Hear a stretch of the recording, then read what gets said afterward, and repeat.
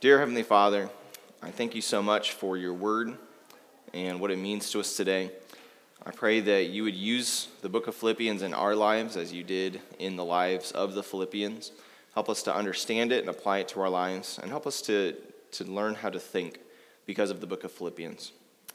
Help us to see Christ more clearly, more gloriously, exalted to the position that he deserves. I pray that you'd receive glory in our time here this morning. So it's in the name of Christ I pray. Amen. Amen. All right, so quick poll. How many of you were involved in the small group Bible study that we did earlier this year through the book of Philippians? Show of hands. Okay. So a lot of us were in that study, and I was a part of that study as well. I think both you and I are probably fairly familiar with Philippians because of that study and just because of our life experiences. I had the privilege of being in two different small groups, and then I taught through Philippians at the retirement apartments where Sylvia Miller is staying. And so this is actually the fourth time that I've been through the book of Philippians this year. And I have to admit, when I was starting to study and prepare and get ready for this, I kind of had the thought, okay, I know Philippians, I'm familiar with this is going to be kind of just droll.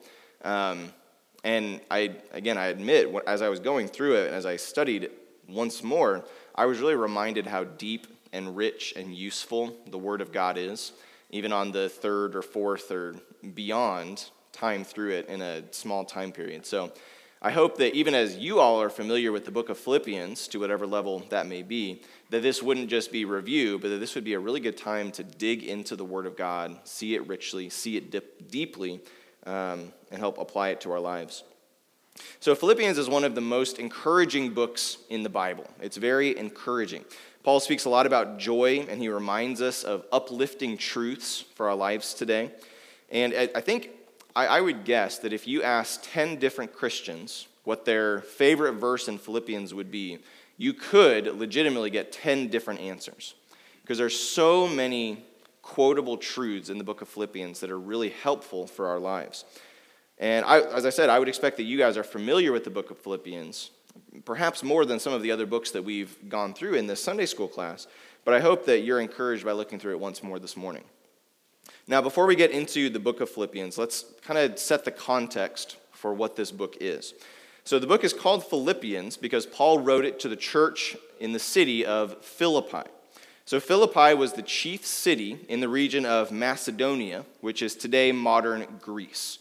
So this is actually the first church that was established in modern Europe. Before that, it had been in Israel, Syria, Turkey, that region in Asia. Now the gospel is actually moving into Europe. So Philippi was important for one reason, because there was a road called the Egnatian Way that went through the entire Roman Empire from Rome in the west to the eastern part of the kingdom. And that road, the Egnatian Way, came through Philippi. So if you wanted to travel through the Roman Empire, you went through Philippi. It was a very important city. And it was the home of many prominent families. There was a lot of affluent people there, because Philippi was a site that, after a war about 60 years earlier, that the Caesar had transplanted a lot of the military veterans into the city. So there were Roman citizens, there were affluent people, there were people of prominence in Philippi. And we first see Philippi in Scripture during Paul's second missionary journey in Acts 16. So the setup is that the Holy Spirit kept him from preaching in Asia, which is another region in western Turkey, and instead the Spirit gave Paul a dream, a vision of a man from Macedonia, which is the region that Philippi is in. And this man asked Paul to come to him. He said, "We need you to come to Macedonia and help us." So this is the Spirit leading Paul to preach the gospel in Macedonia. And Paul, who was at this point accompanied by Timothy, Silas, and Luke, went to Macedonia, and he began his ministry there in the most prominent city, Philippi. Now, it's interesting that when Paul entered Philippi, he didn't enter the synagogue. Normally, when Paul would go to a city, he would start by preaching the gospel in the synagogue to the Jews. But in Acts 16:12, it says, "On the Sabbath day, we went outside the gate to the riverside, where we supposed there was a place of prayer. And we sat down and spoke to the women who had come together." So it seems like there wasn't a synagogue in Philippi, which means that there was less of a Jewish population there than in some of the other cities that Paul visited. And that doesn't mean that there was no Jewish population, because there are still Jewish elements throughout the letter of Philippi that would lead us to believe that there are Jewish believers there. But it's interesting to note that it's a little bit different type of city than some of the other places that Paul has visited. Now, in Acts 16, there were three prominent events, prominent conversions, that shaped the foundation of the church. One happened when Paul went down to the place of prayer, like we just read, and Acts 16:14 said that God opened the mind of Lydia, who was a prominent businesswoman and who, with the knowledge that she had, worshiped God. So when Paul preached the gospel, it says that God opened her mind to understand the new truth about Jesus Christ, who is the Messiah and the fulfillment of these promises, and she believed and was baptized. That's the first major event. The second is that Paul cast out a demon from a slave girl whose masters were using her ability to make a lot of money from fortune telling. We don't know if that slave girl was converted, but it seems like that's a definite possibility. I personally think that she probably was converted because of that. But this act is important because it angered her owners enough to instigate a riot and a revolt in the city against Paul and Silas, and so they're thrown into prison. But that leads us to the third major event in the foundation of the church in Philippi. When Paul and Silas are in prison, and they're praying and singing praises to God throughout the night, and God sends an earthquake to miraculously release them from prison, which then leads to the jailer and his entire family coming to faith in Christ.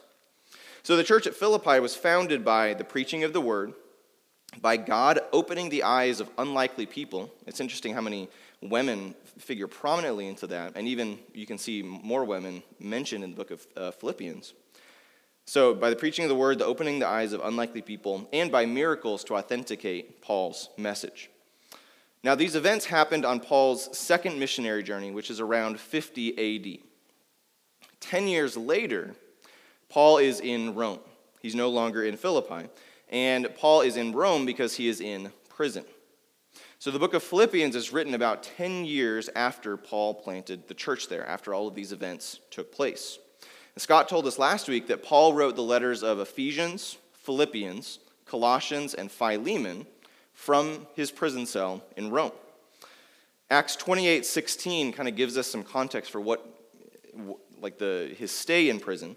And it says, "And when we came into Rome, Paul was allowed to stay by himself with the soldier who guarded him."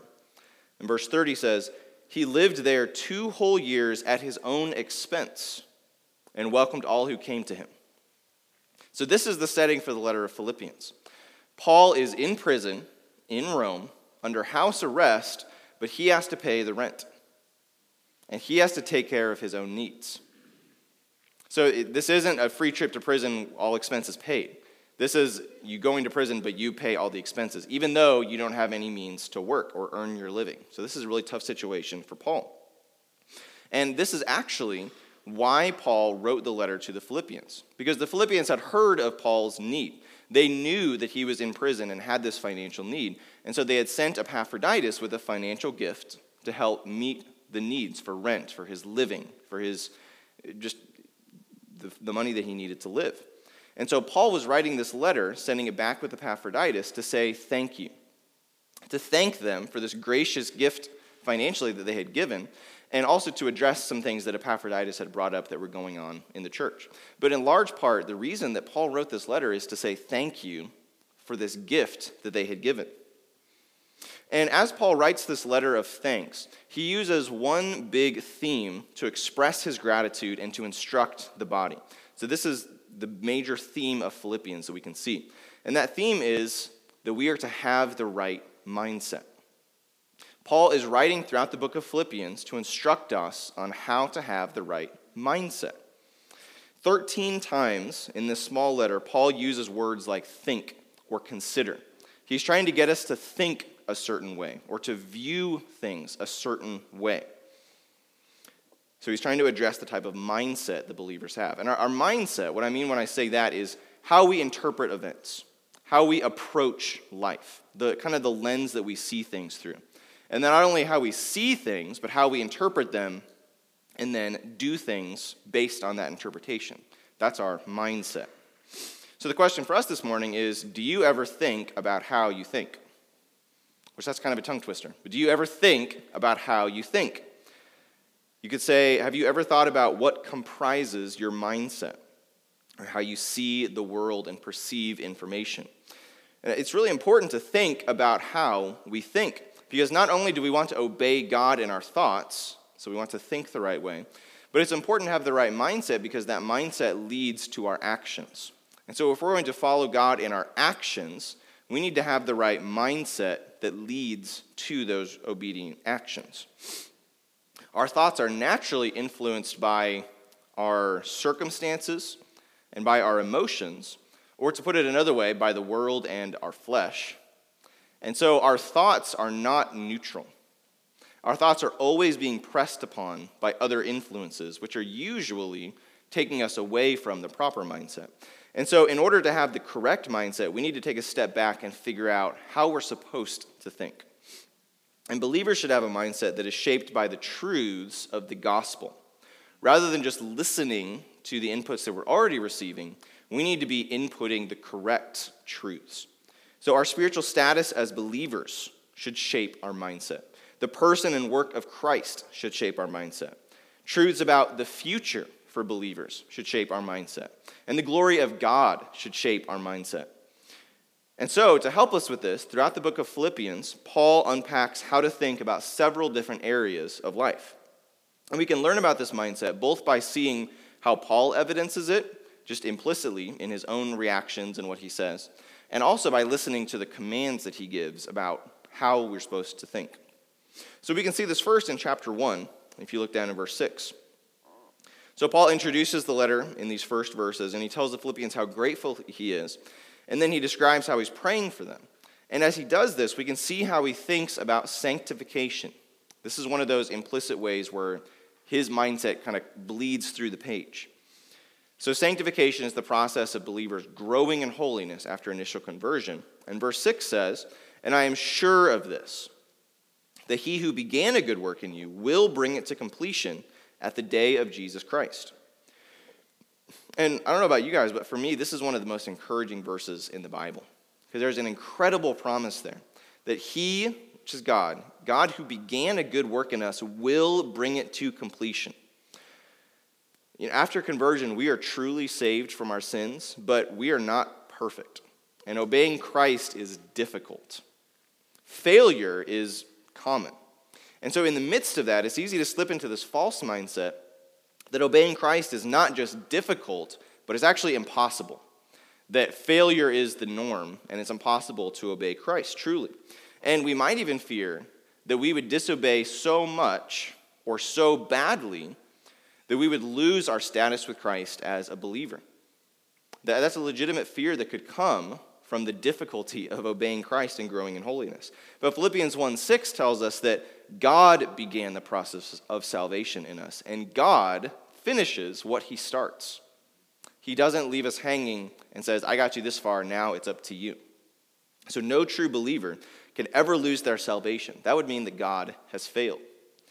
So when we think about sanctification, we must remember that the outcome is secure. That's part of having the right mindset, is understanding how sanctification works. Paul next shows how the right mindset affects the way that we think about trials. So he starts with sanctification, then he moves to trials. And in verses 12 through 8, he describes several challenges to his ministry. First of all, he's in prison. And so he can't keep doing the ministry that he has been and moving around the world and preaching the gospel.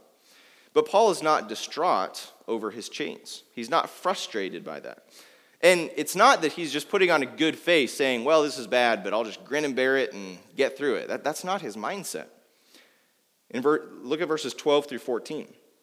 He says, "I want you to know, brothers, that what has happened to me has really served to advance the gospel, so that it has become known throughout the whole imperial guard and to all the rest that my imprisonment is for Christ. And most of the brothers, having become confident in the Lord by my imprisonment, are much more bold to speak the word without fear." So Paul is not just gritting his teeth and getting through this. He is excited that he is in chains because he realizes that his imprisonment has served to increase the spread of the gospel and to glorify Christ. First of all, he's been witnessing to the soldiers who are around him because he has the right mindset that says, my chains don't limit me. My chains have just brought me into a new place where I can share the gospel. And then those guards then actually took the gospel to Caesar's palace because these were kind of the elite guards of the kingdom. And so Paul, rather than wallowing in his own self-pity, because he knew that whatever circumstance he was in, he could share the gospel and glorify God, he used this and saw his chains not as a hindrance, but as a new avenue to glorify God. And Paul even rejoiced that his preaching of the gospel to these guards encouraged the believers. And he said that the other believers in Rome had seen his boldness and followed his example of sharing the gospel. So the right mindset for trials means seeing them as opportunities to glorify God, not as an opportunity to focus on yourself and how bad off you have it. Paul mentions another trial in verses 15 through 18. He says that some people were sharing the gospel at Paul's expense. So they were shaming him for his imprisonment, sharing the gospel and trying to build up their own following at Paul's expense. And when I read about this, my first reaction is, well, Paul, you should stand up for yourself, because obviously you haven't done something wrong. We know that your imprisonment is for Christ. This is a good thing. You should denounce them and stand up for yourself and defend yourself. But Paul says in verse 18, what then? Only that in every way, whether in pretense or in truth, Christ is proclaimed. And in that I rejoice. So because Paul valued the spread of the gospel more than his own character, meaning he was okay with people shaming him if it meant the gospel going out, he could rejoice that people were sharing the gospel in this way. He makes it clear that what the people are doing is wrong. He doesn't endorse that and say, yeah, but you should follow this example. But he is so concerned with the spread of the gospel, even at his own expense, that he can rejoice that these people are sharing the true gospel, even though he doesn't look good in the process. So when we read this, we should ask ourselves, am I more concerned with my image or with the spread of the gospel? Because the right mindset means valuing the gospel above everything else, even above our own image. Now, the right mindset also affects the way that we see life and death. Paul famously said in chapter 1, verse 21, "For to me to live is Christ, and to die is gain." Paul is in prison, and he doesn't know the outcome of his trial.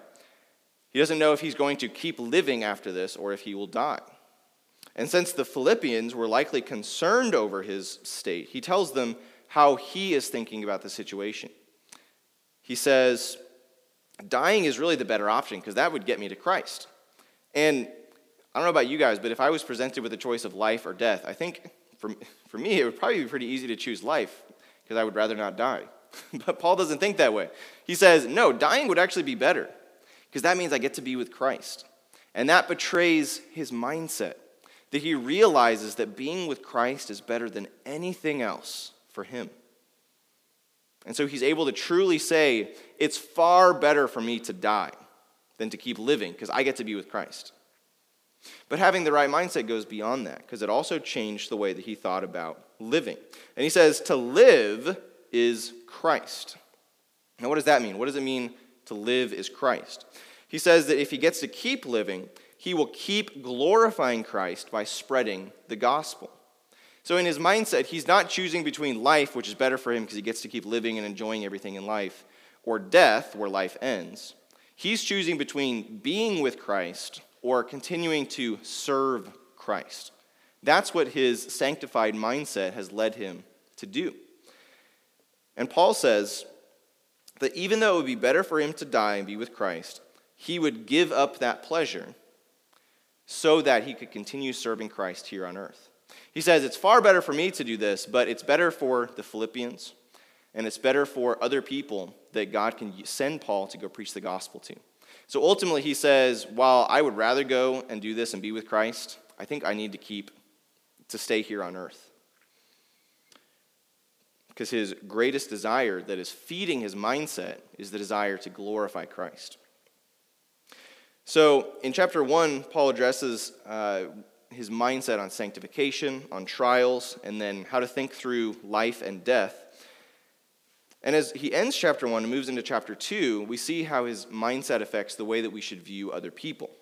So Philippians 1:27 says, "Only let your manner of life be worthy of the gospel of Christ, so that whether I come and see you or am absent, I may hear of you, that you are standing firm in one spirit, with one mind, striving side by side for the faith of the gospel."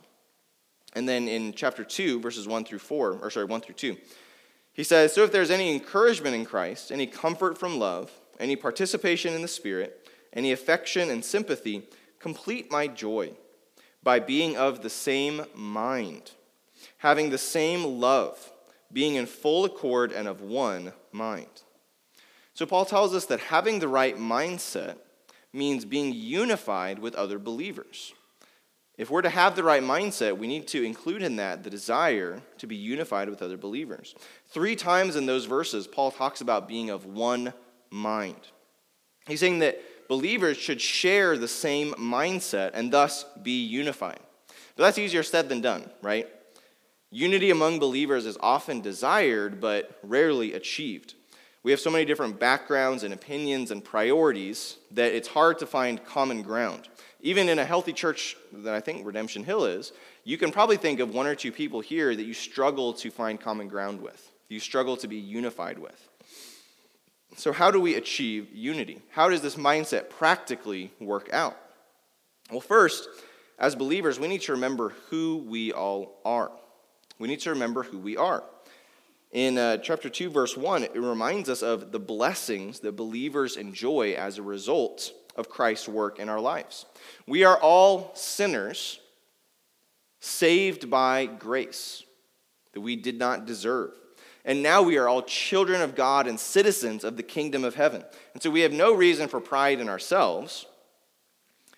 And we have great reason to embrace and accept our other brothers and sisters in Christ who have received the same gift that we have. That brother or sister with whom it may be difficult to get along with is someone that Christ died for. And there's someone that we should be unified with. We can have unity with other believers when we remember who we all are in Christ. And we should also remember our common cause. We're not just all in the same playing field, but we're moving the same direction. Chapter 1, verse 27 says that living worthy of the gospel means striving side by side for the faith of the gospel. Christianity is not a solo religion. We need each other to carry out our mission, to glorify God by being and making disciples of Jesus Christ. So when we recognize who we are, we can achieve unity. And when we recognize that we really need each other to accomplish the purpose that we have all been given, we can find unity. And then when our mindset is shaped by these truths, we see how we actually carry that out. And if you look in chapter 2, verses 3 and 4, Paul gives us instructions on how to achieve this unity. He says, "Do nothing from selfish ambition or conceit, but in humility count others more significant than yourselves. Let each of you look not only to his own interests, but also to the interests of others." So having this mindset of unity means putting others before yourselves.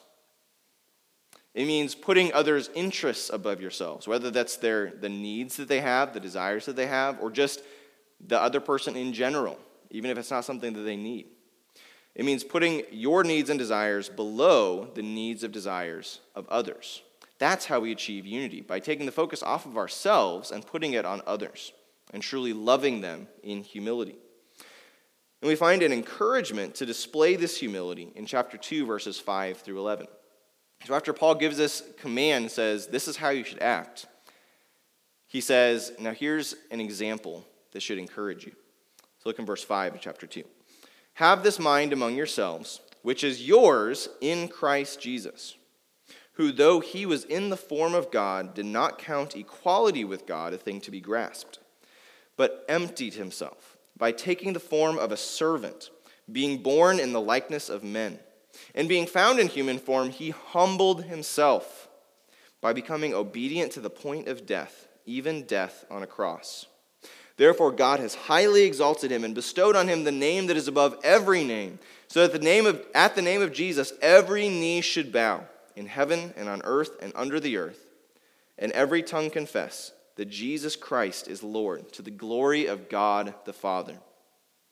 Christ is the ultimate example of humility. He's the ultimate example, and he is the ultimate reason that we should show humility. Jesus humbled himself more than we could ever do. And he received the glory that only he is worthy of. He is our example of how to sacrifice our own needs and desires for others, and he is our motivation for humbling ourselves to serve others in order to give him the glory that he deserves.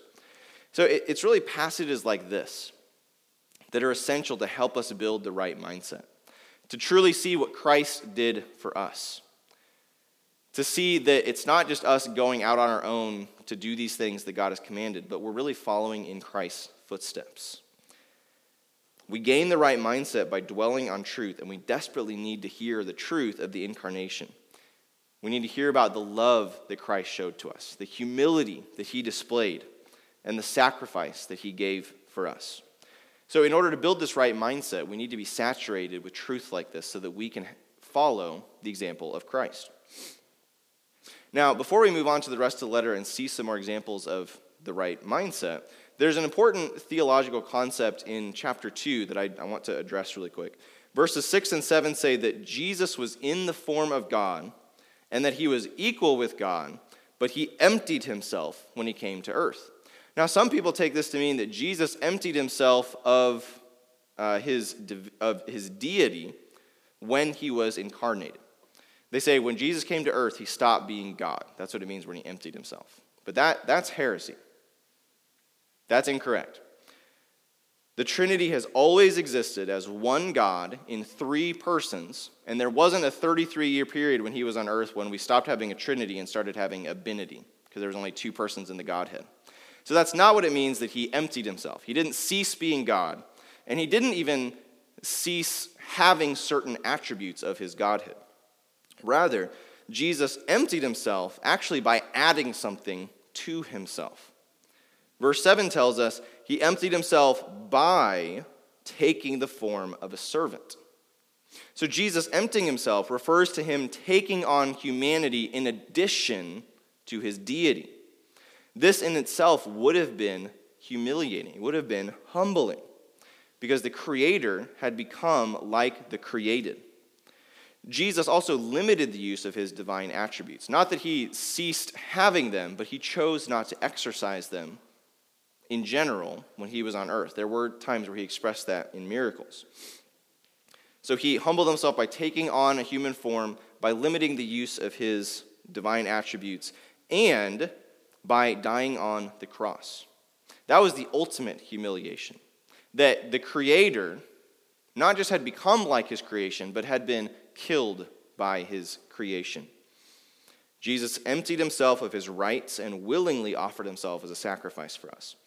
So Philippians 2:7 does not tell us that Jesus stopped being God when he became incarnated. Rather, it reinforces the amazing mysteries of the Trinity and the incarnation, and it displays for us how great Christ's love for us was. That he would be willing to humble himself to the point of becoming like us and to give himself for us. So this passage about Christ's humility in Philippians 2 is perhaps the high point of the book. So it's interesting to see how Paul moves forward from that. In verse 12, the first word is therefore. So he's building off of this idea of what Christ has done for us. And he says, therefore, what we should do, verse 12, therefore, my beloved, as you have always obeyed, so now not only as in my presence, but much more in my absence, work out your own salvation with fear and trembling. For it is God who works in you, both to will and to work for his good pleasure. So in response to the glorious work of Christ in the incarnation, Paul says, because of that, you should obey Christ. He returns to the mindset of sanctification. We already know that sanctification is secure because God is bringing it about in believers. And we find that same truth in verse 13. He gives this command marked by the phrase, do this because God is actually producing it in you. But the imperative in verse 12 is that we must work out our salvation in the fear of God, with fear and trembling. This means that we can't just sit back and let God make us holy. We must exert effort and live in the fear of God. That's having the right mindset of sanctification. And I really think that Philippians contains some of the best and most complete teaching on sanctification in Scripture. Notice the balance that Paul is providing. On the one hand, Paul says guards against the fear that we could lose our salvation by our own failures and weak efforts. So he's keeping us from that ditch. But on the other hand, he's also guarding against the temptation to put forth no effort whatsoever. So we can't fall into the ditch of putting it all on ourselves, but we also can't fall into the ditch of putting it all on God. He's forcing us to consider both the truth that God works sanctification in us as we work it out ourselves. And that's a display of Paul's mindset about sanctification. Now, chapters 3 and 4 contain a few more areas that we must view with the right mindset. The first has to do with where we place our confidence and what we prioritize. If you look in chapter 3, verses 4 through 6, he says, "If anyone thinks he has reason for confidence in the flesh, I have more. Circumcised on the 8th day of the people of Israel, of the tribe of Benjamin, a Hebrew of Hebrews, as to the law, a Pharisee, as to zeal, a persecutor of the church, as to righteousness under the law, blameless." Paul is saying that he had more reason than anyone else on earth to find confidence in his own upbringing and achievements. But he doesn't. He doesn't find that confidence there. Look in verse 7. He says, "Whatever gain I had, I counted as loss for the sake of Christ. Indeed, I count everything as loss because of the surpassing worth of knowing Christ Jesus my Lord. For his sake I have suffered the loss of all things and count them as rubbish, in order that I may gain Christ and be found in him, not having a righteousness of my own that comes from the law, but that which comes through faith in Christ, the righteousness from God that depends on faith, that I may know him and the power of his resurrection, and may share his sufferings, and becoming like him in his death, that by any means possible I may attain the resurrection from the dead." So Paul is saying that his confidence is not in himself. His confidence is in Christ. In terms of his relationship with God and why he's accepted by God, he places no value on what he has done. He placed supreme value instead on the object of his faith, the person and work of Jesus Christ. And he knew that he was only accepted by God because of who Christ was and what he had done, not because of who Paul was and what Paul had done. And so he placed his faith, his total trust in Jesus Christ. And he then demonstrated that faith. He showed that it wasn't just him saying that, but he demonstrated his faith by enduring suffering and being willing to do that even to the point of death. Paul was willing to suffer and die for the sake of Christ because he had his priorities straight. He had the right mindset. He was willing to lose his life to save it. And he gave up everything he once valued and desired so that he could have what he now realized was worth more than anything: eternal life in Jesus Christ. So the question that we should ask ourselves is, do I have this same mindset? Are my priorities the same as Paul? If we want to think rightly in our fallen world, we need to place our confidence solely in Jesus Christ and then make following Christ our highest priority, even if it means suffering, pain, or death. Now, even though Paul endured great suffering because of his mindset, he wasn't in agony.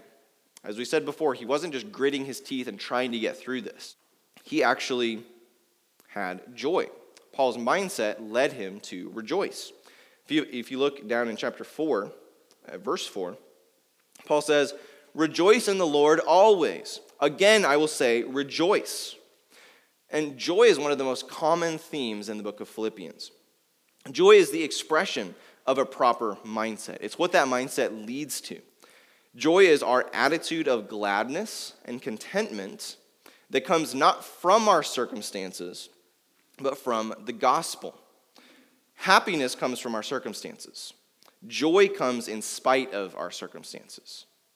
So you can be happy and joyful at the same time, but at its basis level, joy, you can continue to have that attitude of joy in spite of what happens. Even if your circumstances would lead you not to be happy, you can still have this attitude of joy. Joy comes because we have the right mindset, which is informed by the truth of the gospel. And so because Paul knew that his current suffering would lead to an eternal reward, he could have joy. Because he knew that the trials of life were temporary, but the blessings of heaven were eternal, he could have joy. Because he knew that God would bring him through any persecution in the world according to his plan, he could have joy. Because he knew that Jesus humbled himself to die in his place, he could have joy. And if we build and supplement our own mindset with these same truths about the gospel and about our lives in Christ, we too can have joy. Now, there's one more passage that really evidences Paul's mindset and specifically his joy in spite of his circumstances. Look down in chapter 4, verse 10. He says, "I rejoiced in the Lord greatly that now at length you have revived your concern for me. You were indeed concerned for me, but you had no opportunity. Not that I'm speaking of being in need, for I have learned in whatever situation I am to be content. I know how to be brought low, and I know how to abound. In any and every circumstance, I have learned the secret of facing plenty and hunger, abundance and need. I can do all things through him who strengthens me." So in these verses, Paul is expressing his joy and thankfulness to the Philippians because they had provided for his need. But he also adds that his joy wasn't dependent on their gift. He says, "Not that I speak of being in need," which is interesting because I would think that Paul was in need. He needed funds to pay for his rent, for his food, for his expenses. But he says, "No, I didn't really need it. I'm really glad that you gave this to me, and I glorify God for that. But I was fine even without it." Because his joy wasn't rooted in their gift. It was rooted in Christ. He said he was content before, and he was content now because of Jesus Christ. He is content in all circumstances because he knows he can get through it, as he says, "I can do all things through him who strengthens me." Now let's pause. What does that last phrase mean? I can do all things through him who strengthens me. Well, when we read it after verses 10 through 12, it's clear that Paul is saying, I can have contentment no matter the circumstances. It's pretty obvious that that's what he's saying. And it's even more clear because we've just been looking at his attitude of joy. And we've been looking at the entire book, which talks about his contentment in Christ, his joy, his mindset in spite of trials, in spite of tribulation. So we know that he's saying, yeah, my mindset in Christ, what I know about Christ, can get me through anything. But it's interesting, when you remove all that context, when you remove the verses around it and the paragraphs around it and the chapter around it, the meaning becomes less clear. Because if you just take the phrase, I can do all things through Christ who strengthens me, with no context at all, that can mean a lot of different things, right? So that could mean that you have license to do whatever you want because Christ gives you permission. I can do all things through Christ. Or it could mean that you have the ability to accomplish whatever dream you set your mind of. I can do it because Christ is strengthening me. I have a friend who has Philippians 4:13 tattooed on his bicep because he's confident that he can do all things through Christ who strengthens him. So you can make this verse say a lot of things when you take it out of context. That's the key, when you take it out of context. But when you read it in context, it's clear. So there's a lesson here that properly interpreting Scripture is really important. And in order to properly interpret Scripture, you need the context. If you want to understand what something in Scripture means, look at the context of the verses around it, of the chapters around it. Look at the context that you can find from history, from the writing of the book. That's partially why we're doing this study, to give you context as you study the Bible. And understanding the context is really important, because if you ignore it, you may end up like my friend with a tattoo that doesn't mean what you think it means. So be careful with context as you read Scripture. Now, as we come to the end of Philippians, the big idea that I hope you've come away with is that we need to have the right mindset. We need to pay attention to how we think.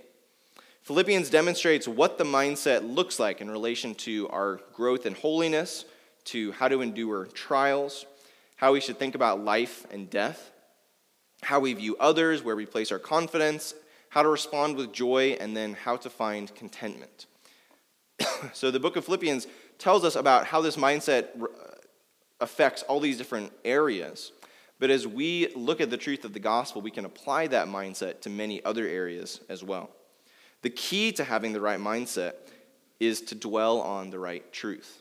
To not just listen to what the world and our emotions are trying to tell us, but to speak truth to ourselves so that we can approach life in the right way. So I think it's fitting, as we talk about needing to dwell on truth, I think it's fitting to close with Philippians 4:8, which is Paul's recommendation of what kinds of things we should fill our mind with. So as we go out and seek to have the right mindset, let's remember these words. Finally, brothers, whatever is true, whatever is honorable, whatever is just, whatever is pure, whatever is lovely, whatever is commendable, if there is any excellence, if there is anything worthy of praise, think about these things.